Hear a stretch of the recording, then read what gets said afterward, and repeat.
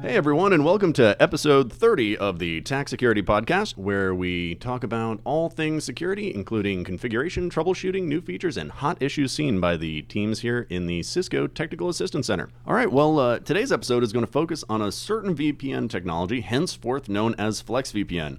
I know we've covered some VPN topics in the past and some troubleshooting methodologies, but today is a special day and a special show because we are lucky to have a special guest with us here. Distinguished Support Engineer Frédéric Detienne. He has come a long way just to be on this show. He has flown from Brussels all the way here just to record with us today, and we're pleased to have him here, as well as two of my good buddies from the VPN team who have been taking him around to different places.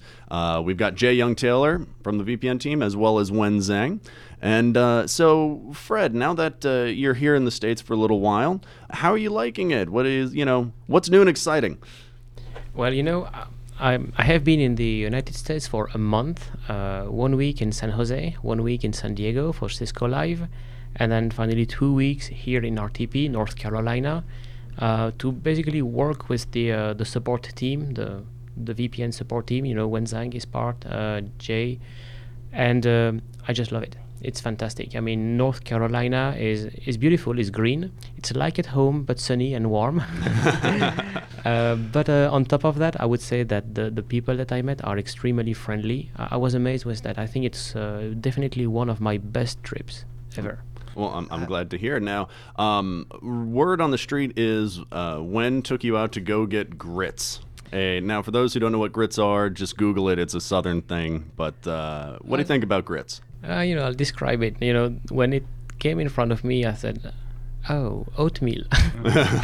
And I'm generally not too much into this type of thing, but I have to say it was good. Actually, I just really enjoyed it. Very nice. But you don't know what I had the grits with. Well, obviously, that was after we biked for 15 miles with no breakfast. So I would think anything would taste good. Yeah, you could just put gravel in front of me after 15 miles of bike riding and I'll eat it. But I still believe that the context is interesting. So with the grits came waffles and fried chicken. So you did chicken and waffles. Absolutely. A delightful southern combination right there. Well, I'm pleased to hear that you like it. This is what your brain says, don't eat that. And then your very, very primitive brain says, oh, sugar, fat, salt. Sugar's fat and salt. It's what engineers are made on, right? Yep. Well, with that, let's get into the show. We want to just talk about a couple of different points on FlexVPN, specifically motivation for such a technology, the origins and where the technology came from, some configuration best practices, and troubleshooting tips. And who better to do it with than this wonderful panel that I have here in front of me. So let's kind of just get the ball rolling. What is FlexVPN from a very high-level point of view? So FlexVPN is a crypto VPN. And more specifically, it's a overlay crypto VPN. So it is something that is in the same space as DMVPN or EasyVPN, if you're familiar with them. And more or less, it's what we call a unity solution. That is, it's not yet another VPN. It's not a new type of VPN. It is a crypto VPN that takes advantage of IKV2 and tries to be compatible with third parties like Microsoft or anybody compatible with the IKV2 standard. Well, I guess that we also try to encompass DM and Easy in the process, and we try to simplify the configuration. Therefore, making it, by definition, flexible. Yep, spot on. So, Fred, you said it's not yet another VPN. Well, we've already got GetVPN, we've already got DMVPN, we've got EasyVPN, site-to-site. What does this bring to the table so it's not yet another VPN? The thing is, we could have developed a VPN technology for Microsoft, to be a Microsoft server, responding to the Microsoft, embedded client. We could develop another technology for, like site-to-site. We could keep DMVPN as it is today. We could keep EasyVPN as it is today. And all of these are distinct solutions that require training, that have different CLIs, that have different concepts and limitations. In Flex, we really take a standard, IKV2. We make sure that we're interoperable, so all the basic features of the protocol do work, and they are compatible with anybody implementing the standard. So in this respect, it is an IKV2, plain IKV2 solution. And on top of that, we redevelop the value-add features that we had inside IKV2 and in DMVPN. and you can activate these value-add features on the fly, and you can actually activate any value-add feature at any point in time. So altogether, it's one feature that just does it all, and that's a unifying solution. It's not another one. So with that being the unified solution, what's the future going to be for these other VPN solutions? Where do you see us, say 3 years from now? Where's EasyVPN? Where's DMVPN? All right. So before everybody runs away shouting and crying, please listen to the end of the sentence. One day we will have to phase out the older VPNs. But in the meantime, they are here to stay, and they are going to stay for quite a long time. EasyVPN and DMVPN have been very, very successful features. We have a lot of customers on them.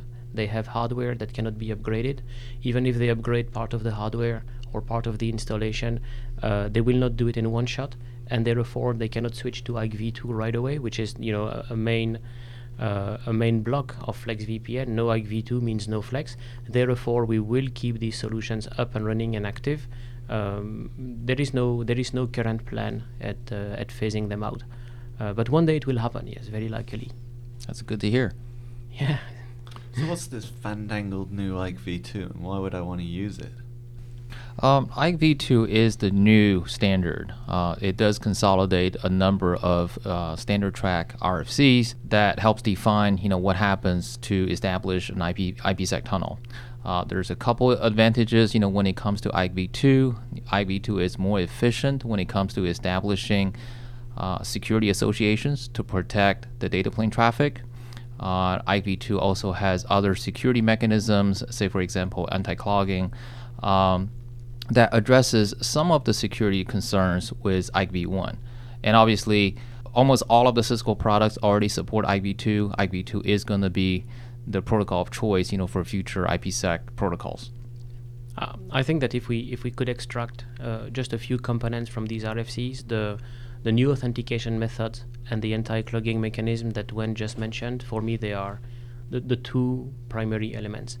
And inside authentication, you will find a fixed pre-shared key authentication method that doesn't have the flaws or the discrepancies that you could have in IKV1. So finally, pre-shared key does work. You can have access to the identity before you look up the pre-shared key, and therefore you don't need something like an aggressive mode anymore.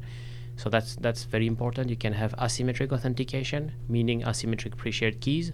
That is not super interesting, but you could do pre-shared key on one side and RSA signature on the other side, or certificate on the other side. You can do EAP authentication, which is a very nice replacement, much more secure for Xauth. So in the list of authentication proposal and protocols or solutions, it is a much better solution. So it sounds like a lot of the motivation for moving in this direction is just to kind of look at the flaws and the mistakes we've made in the past with other VPN technologies and just try and wipe the slate clean and start with IKV2 as best we can, right? Exactly. I think that if you look at IKV2, you will see that IKV2 fixes a large number of protocol level problems. It also introduces a few new that nobody had thought before, and it just introduces like discrepancies or issues that nobody had planned. But in the process, yes, it's a major rewrite, and we took the lessons from the past. So we have a consistent CLI with clear separation between authentication, also key retrieval, authentication, authorization, and accounting. Even if it's the same radius packet, we have a clear separation. We really have a good Lego block approach. Well, that's good to hear. Now, obviously, coming from a TAC and a support perspective, we get to see when things don't work. So we can clearly align with the motivation for going to it. But, what I've heard is TAC and yourself especially had a lot to do with the driving forces in getting this implemented and getting this to be what it is today. Could you talk a little bit about sort of the origins of FlexVPN and how we as an organization had had a good solid hand in that? Yeah, so Flex is more than a one-trick pony. It really addresses a series of key items. I'm going to try and briefly describe what they are. One is the CLI creep. DMVPN, EasyVPN, CryptoMap, VTID, VTI, GRE IPsec, with or without tunnel protection, all these things. Different CLIs, it takes a lot of time to learn. It takes a lot of time to explain them to customers.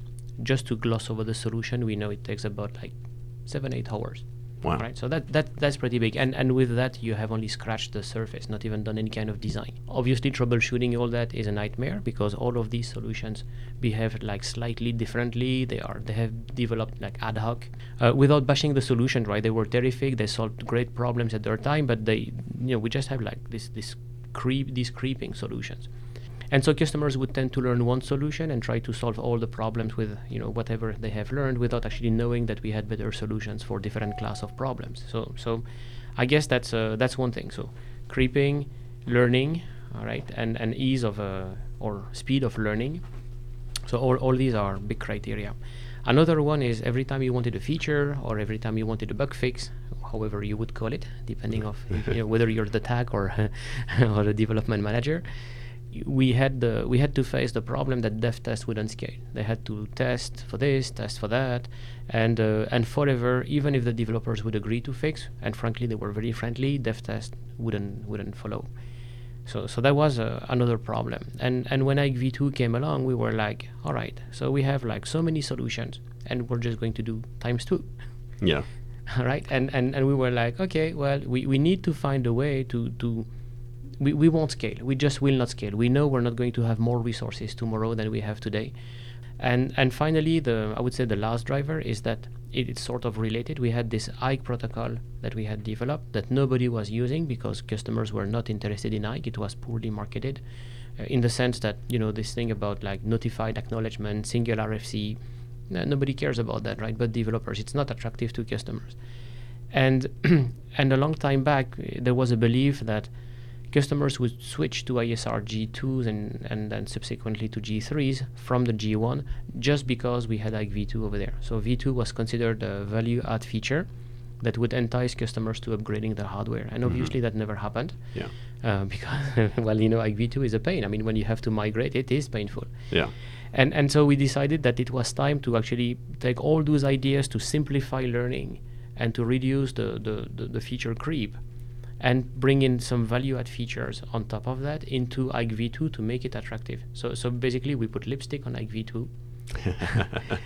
And we said, well, Ike V2 is ISR G2 and ISR G3. And all of a sudden, we start seeing interest in customers for jumping to Ike V2. What we want to do is accelerate the transition from V1 to V2. We do not want another IPv4, IPv6 story, something that has taken forever. We really wanted to accelerate the Ike V1 to Ike V2 transition. Okay. And Magnus, just to add to what Fred just said, back to your comment about tag involvement. Yeah. Typically, we've seen product develop, by engineering. We're heavily engineering focused. But I think, with FlexVPN, there was a lot of input from tag because we are almost always on the front line to solve customer problems. We get to hear what customers like, what they don't like in terms of configuration, in terms of tools available to us for troubleshooting issues, notification by the system when there is a failure. So just to highlight some of the things, the configuration has been significantly simplified. We're using what we call the smart defaults. For anybody that have configured IPsec, you pretty much know that you got to configure these ISAKMP parameters, you got to configure the IPsec parameters, the crypto maps. There's a lot of things that that users don't necessarily have to know. So with FlexVPN, we came up with a CLI proposal that basically hides all that complexity and internals from the user. So you have a set of default configurations that most likely will fit all the use cases. Obviously, you can change them, but most of the customers shouldn't have configured their own. And I think the key there is you mentioned we, right? And that's the TAC as a support organization. Absolutely. And as essentially an input party into what the final product becomes. It's a great collaboration effort. We troubleshoot problems all the time, and it was great to see that we had our input on what the debugs would look like. Those were very, very well accepted by the development team. I often use the example, right? Just because we can read hex doesn't mean we have to, right? So it's great to see, some of these, rather obscure messages, they get translated into human readable. And knowing what those debug messages look like in the initial release of FlexVPN in Ike v2, I can tell you, what we have today is basically night and day, right, compared to what we had initially. So, it's kind of that for us, by us kind of approach to it. And, I know I do primarily firewall stuff, obviously, and, a little bit of VPN here and there. And whenever if I'm in a case where I have to go to VPN debugs, in all honesty, I throw up my hands and I bring Jay over or something like that and say, all right, well, you can understand this stuff. And it's good to see that, this progression towards an easier tool for us to support, is definitely happening. And the easier it is for us to do our jobs, the faster we can solve problems for our listeners and other customers. So a good analogy is, in the Matrix, they have the screen and it's just the characters are flowing down the screen. Oh, yeah. Yep. And you say, how could you possibly read it? Well, if you've looked at the debugs and read it 5,000 times, you don't need to look at it. It just flows in front of you, and you know what's happening. You just look at the pattern of the length of the strings, and you know what's happening. Exactly. So any kind of human changing that random output or seemingly random and confusing output into human readable strings, it just goes a long way in trying to help troubleshoot and simplify. I guess we can get on the flow in a moment, because what you raise is actually very very accurate, and I would really highlight that when you say it's by us, it's really by us, engineering and TS together. It is the most collaborative effort I have ever seen. It's easy to say that one day we wanted to make a feature that could be explained in 2 hours and for which the configuration wouldn't exceed a slide, because that was one of the design criteria. It need to be presentable, and this is actually partly where the smart defaults are coming from. It has not been easy to analyze a protocol that nobody had implemented or for which only partial implementation existed. We really had to scrape this RFC. This is the way things should be in a big company like ours. I look at a lot of our other products where we don't have that support perspective at the very initial concept of how they're going to do things or how things are going to look. And a lot of times we end up trying to catch the ball after it's already passed us, right? We're trying to say, all right, well, how can we fix some supportability issues from our perspective? It's good that we get in front of those. All right, so we've talked a lot about the motivation and the origins of, FlexVPN and its tight integration with Ike v2 and moving towards a more unified, simpler way of doing things. Earlier we mentioned the concepts of smart defaults and the some challenges that people may run into with migrations. Fred, you mentioned that. From a support perspective, and this is the right panel here to talk to, we have the top minds in VPN technologies here. No, you too, Jay Young Taylor. You are one of the top minds. Don't worry. That's a scary proposition. I know. But, from your perspective, guys, what are some of what I'm going to call the best practices, if you will, when it comes to migrating towards FlexVPN, migrating from, older configurations and older technologies to this new standard? What do you guys think is, what's the best thing you can tell our listeners here from a perspective of that? Well, first off, just to touch on the configuration of a FlexVPN, we talk about Ike v2. That's rather unique, when it comes to Flex. The other piece is FlexVPN strictly uses a point-to-point interface concept. So this tunnel configured by FlexVPN can either be a GRE encapsulated point-to-point tunnel or a point-to-point IPsec tunnel, comparable to a, say, VTI concept, virtual tunnel interface.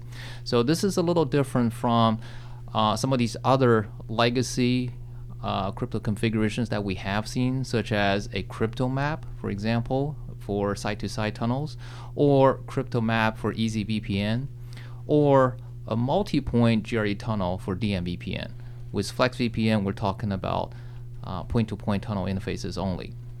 When it comes to configuration, a couple key configuration constructs, they include Ike v2 policies, Ike v2 proposals, Ike v2 profiles. But like we said earlier, the smart defaults really simplify this configuration in the sense that for the most part you don't even need to be concerned with some of these constructs. They're there for you to customize, for you to modify.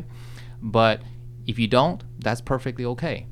A couple of the key things outside of the smart defaults that you have to configure, say for example, IKEv2 keyring, which provides the pre-shared key for authentication purposes, or IKEv2 profile. Those are the things that you have to have. Outside of that, you construct a tunnel interface. That could be a VTI tunnel, that could be a GRE tunnel. You apply a default IPsec tunnel protection on the interface. Off you go. That's all there is to it. So it sounds like you're just creating a tunnel interface or just basically defining what to encrypt. You're not really specifying how to encrypt it like you would have to in IKEv1. Absolutely. Yeah, a lot of that internals, they're shielded from the user. For users already very familiar with configuring a GRE tunnel interface, this is really not all that different. Tunnel protection has been around since the MVPN, since VTI. Again, very familiar concept. To get IKEv2 profile properly configured, you need the peer identity, the keyring that you want to use. But that's really the minimal configuration requirement to get a FlexVPN tunnel going.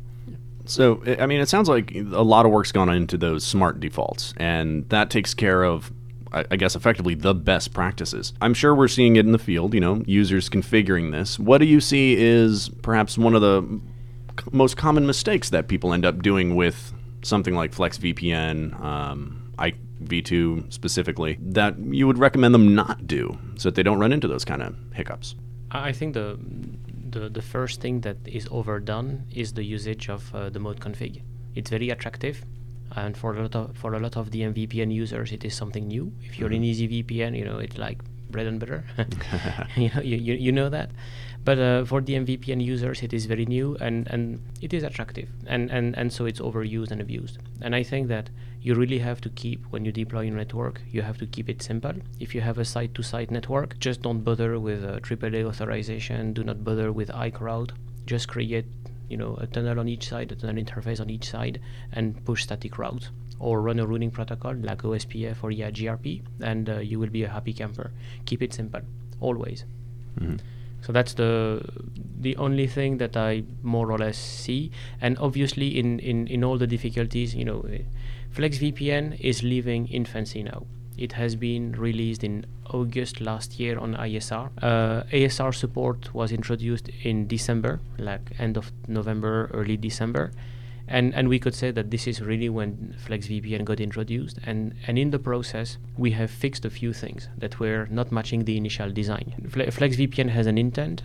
We knew what we wanted, but now the difference between what you think about and what you get in the end after it is coded and tested, it's not 100% match. And because it's a lot of work and mistakes go in the process, I have made my own mistakes in not reviewing some documents as well as I should have, and I let things through. So we had to fix that. Yeah. Said, hey, this is not what we meant, right? We need to roll back. And so the CLI has changed. So what the best advice I would give to everyone is to jump on 3.7 if you want the latest CLI. So that's out in July, if I'm not mistaken, and run 15.3.3 T1 for ISR that is also due in July. I would say that these are the two releases that contain the most current CLI and the one that was like as it was intended, and it's a good one. If you're looking for an ASR release that is a little like more proved, more stable, or that has like passed the test of fire, 3.5 and 3.6 are the right releases, but you just have to know that there are a few CLI discrepancies in there between the intended output and yes. Okay. And to help our users, to help our customers, there is a effort to publish some of the the commonly used deployment scenarios, configuration guides, best practices, feature matrix, for example. Those things out in the public domain. We're still working on the logistics, but the goal is to have that information readily available for customers, so that if they have a question, they are looking to do a typical deployment, they can easily find a document that describes the exact things that you were talking about. Right? What's the best practices? How do I fine tune it? How do I configure it? Such that there's a challenge for them to configure something like that. Yeah. All right, so it sounds like this is really the direction that people want to move to, right? One thing that I know I see a lot in cases that are firewall related is when we're talking about moving to a new technology, there's always questions and concerns about feature parity. And since this is a new rewrite of the concept of VPN for us here, is it like a complete compatible option if I want to just rip out my DMVPN solution, throw this in, or if I want to, take out some of the old ones right out of the gate and just start doing this from scratch? Am I going to have the same features that I have now, or, where's it going, and is it there? I would say pretty much. Pretty much. Okay. So there are two things. There was an original intent, which was to simplify the whole set of solutions. Mm-hmm. Now we also wanted value-add features, but in the original mess, we didn't know, do we add this feature in EasyVPN or do we add this feature in DMVPN? What do we develop? What do people want? So I think there are a number of value-add features like MPLS over Flex that will come up in the next year. So 2013, I guess. They're on the radar. We have layer 2 over Flex VPN, so really layer 2 encrypted networks. Over Flex. Native multicast support will probably come as well, so multicast enhancements. So I guess it's not at all the end of the road. And in terms of parity, so to speak, I think that we are almost, I would say, 99.99% complete. And what is impressive is that it was complete almost from day one. The only feature that is technically missing today is in Spoke Direct, so in Flex Mesh, is V6 support. So we can do Spoke Direct with IPv4, but today for V6 support you need, it's not there yet. It will be there in 3.10. Okay. Unfortunately, that's a bit late. So it sounds like not only was it, we're looking at it, we're saying, all right, well, the prior VPN technologies were a bear to support, and we've, as you mentioned, CLI creep, and that's a really good way to describe it. I mean, when you look at every one of these different VPN technologies that we have, each one has a different style of configuration. One looks different than the other. The debugs are completely different because they were all developed, in the past at different times with different groups, and obviously there wasn't a lot of talking to one another. But it sounds like the additional value that we have here is what you mentioned, those value adds that are easy for us to incorporate into future versions. It gives us a lot more flexibility in FlexVPN to make it more robust for the end user. Yes, more fit for purpose, more robust, easier to configure, less caveats. Basically, doing what customers need. That's the most important. And doing it in a way where they do not have to do 5 low-level designs to finally pick the technology they need. They can, safely choose an ISR or an ASR based on the scale, FlexVPN being the feature, and more or less, they know what they need. After that, it's up to the low-level designers to make it work. But there is no booby trap anymore. So Fred, you said that we have feature parity pretty much, right? So we have a hub-spoke kind of topology to replace DMVPN or complement DMVPN. We have spoke-to-spoke. I heard you mention that. Do we also have remote access capabilities? What kind of clients are we going to use there? Are we going to use the old IPsec client? AnyConnect? What's available for us? Well, you just nailed it, right? So everything. So hub and spoke, Spoke Direct, like dynamic partial meshing, like DMVPN, site-to-site, remote access, and inside the remote access, we are compatible with at least the Microsoft native client in Windows 7, with Raccoon 2, with StrongSwan. We are compatible with AnyConnect, and we will see when we have more clients. But as far as we know, we support all this. So once again here, you have to be cautious. There is what iOS can do, and there is what the client can do. V4, V6 support, the dual stack support is not complete for the Microsoft style implementation. So currently it's V6 over V6 or V4 over V4. We do not support yet dual stack over V4 or V6. So dual stack being simultaneous use of V4 and V6 inside the tunnel. That is coming probably in 3.10. So again, radar item, the roadmap is in the writing at the moment. It will probably be there at that time. And AnyConnect does not support dual stack yet. So we will see when they support it exactly how, what kind of negotiation we have to go through with the client, not internal, but we will support it too in V4 V6. But currently, AnyConnect V4 over V4 works without a problem. The only thing you have to pay attention to is that we're talking about AnyConnect IPsec, not AnyConnect SSL, and we're talking about the Essentials feature. And actually, even Essentials is not feature complete. We will have auto reconnect also around 3.10, so around July 2013. But for the rest, it will be the initial target is AnyConnect Essentials, and then we will see based on demand whether we have to go to the full-fledged AnyConnect. All right, so, transitions between different versions of IKE, here we're going from the old style to the new. With networks, for example, let's take IPv4, IPv6 as a transition example. I mean, you can run both of them simultaneously, dual stack, right? Now, when we look at the transition from old IKE v1 to now IKE v2, can you run both at the same time on a router? Can I gradually move my network over to this new standard without having to say, all right, I need to take a downtime and we're going to cut out all of the VPN and build it all from scratch? That was a good analogy with the V6 and V4 scenario. Obviously, with IKE v2, it is a new protocol.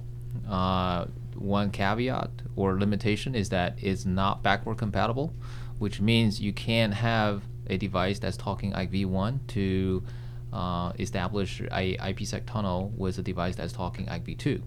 So the idea of migration really becomes building two overlay VPNs, one on the existing EasyVPN, DMVPN, what have you, and you can build a brand new FlexVPN overlay in parallel with the existing VPN. You can then, in a phased approach, enable routing. You can checkpoint to make sure everything is working properly over Flex. You can fine-tune your routing parameters such that during the transition phase, you can still prefer the existing VPN than the Flex VPN. But once everything is checked out, everything is kosher, then you can tune your routing parameters to cut over. At that point, whether you want to delete your existing legacy VPN configuration or leave it in place as a failover mechanism, that's completely up to you. But the basic idea is you can have these technologies in parallel, and when it's time to cut over, you just cut over. Makes for a much more seamless transition. So I don't need to go out and buy a separate router to run it. You're saying I can run it on the same box and the same connections and everything? Absolutely, yeah. And to extend on what Wen just said, when he said like the routing parameters, I think that was very right, in the sense that in EasyVPN there was no routing protocol, only IKE route, reverse route injection. In DMVPN, it is a purely routing-based model using a routing protocol like EIGRP or BGP. In FlexVPN, you have the choice, and this is why he says the route parameters, the characteristics of the route, you can do either. So you could do an EasyVPN with reverse route and side by side a FlexVPN with a routing protocol, or also IKE route. Or you could have a DMVPN and a FlexVPN, so DM on, let's say, EIGRP, and a FlexVPN on either BGP on our IKE route. So you could run a Flex Mesh without routing protocol, which is kind of funny, but you can do it, and it will scale very well if you can. If the scenario fits for your design, you can do that. But the bottom line is that when you switch over, you can change routing protocol, or you can keep the same routing mechanism at will. Makes it much more easy to increase adoption rates, obviously. Yeah, Flex is pretty forgiving, also in the sense that you can do that almost on a per-peer basis too, which means that once you have selected Flex as a technology, you configure it. If it doesn't work exactly the way you had thought, or you have something specific on a spoke, or you want something a little like out of the ordinary, you can do it. We tend to say that it's service enabling, in the sense that by default it is easy, simple to configure for almost everyone, to all our users. But at the same time, if it gets too complex, then you don't get desperate, or if the default parameters do not work for you, do not get desperate. It is possible to purchase services like advanced services or partner-based services, and these people will have the knowledge to actually fine-tune the solution and make it work exactly for you. So it's really like custom fit. Very nice, very nice. Now, one thing I want to cover here today is troubleshooting. I know all of us here at the table, we're troubleshooters at heart. You know, our customers and our listeners who are familiar with VPN troubleshooting, and they've got, you know, some of the older style VPN configurations, and they're used to, you know, fighting fires on those kind of setups. Has the sort of troubleshooting paradigm changed with FlexVPN? What are some of, you know, what is the best way, if you were to just boil down a stereotypical VPN problem in FlexVPN, how do you troubleshoot that? Is it different than what we're used to right now? So with FlexVPN, it's pretty much the same troubleshooting as you did previously with Ike V1, right? A couple shows ago, we did a troubleshooting VPNs, and we discussed a timeline where you go from point A to point B and all the intermediate steps along. Is phase 1 building? Is phase 2 building? Is this message exchanging here and here? These are all different points that you can checkpoint and validate. Much of it is the same. The whole concept of it is the same. Just where you look is slightly different. Yep. So with Ike V1, we would expect 6 packets to be exchanged to build a phase 1, but with Ike V2, we only expect 4. And is the IPsec SA getting installed? You check with the Show Crypto IPsec SA. Are we getting encapsulations or decapsulations?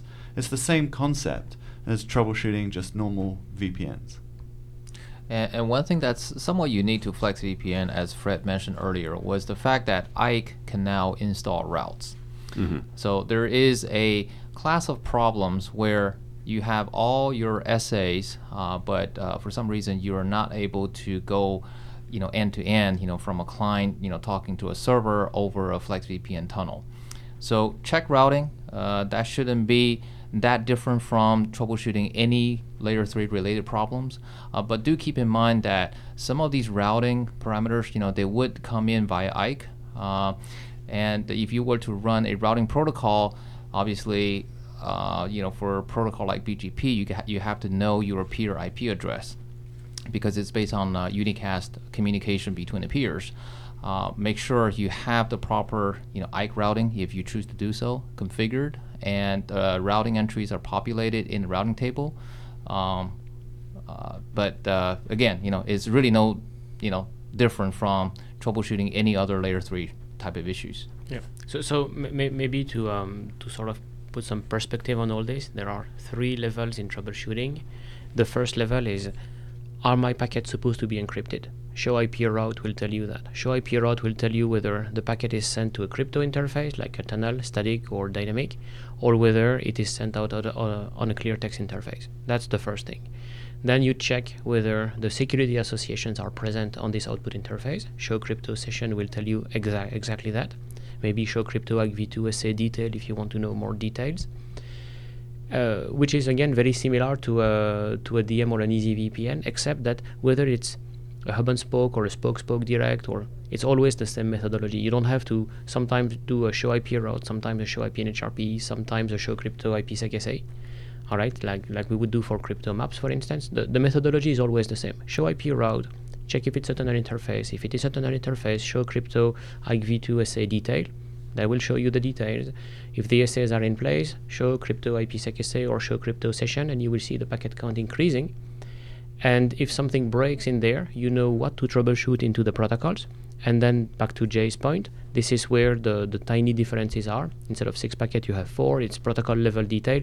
This is where I would say we have the most differences. But initial steps for, you know, where is the problem in the stack? Is it an Ike problem? Is it an IPsec problem? Is it like packets are sent out of the wrong interface? That's always the same process in Flex.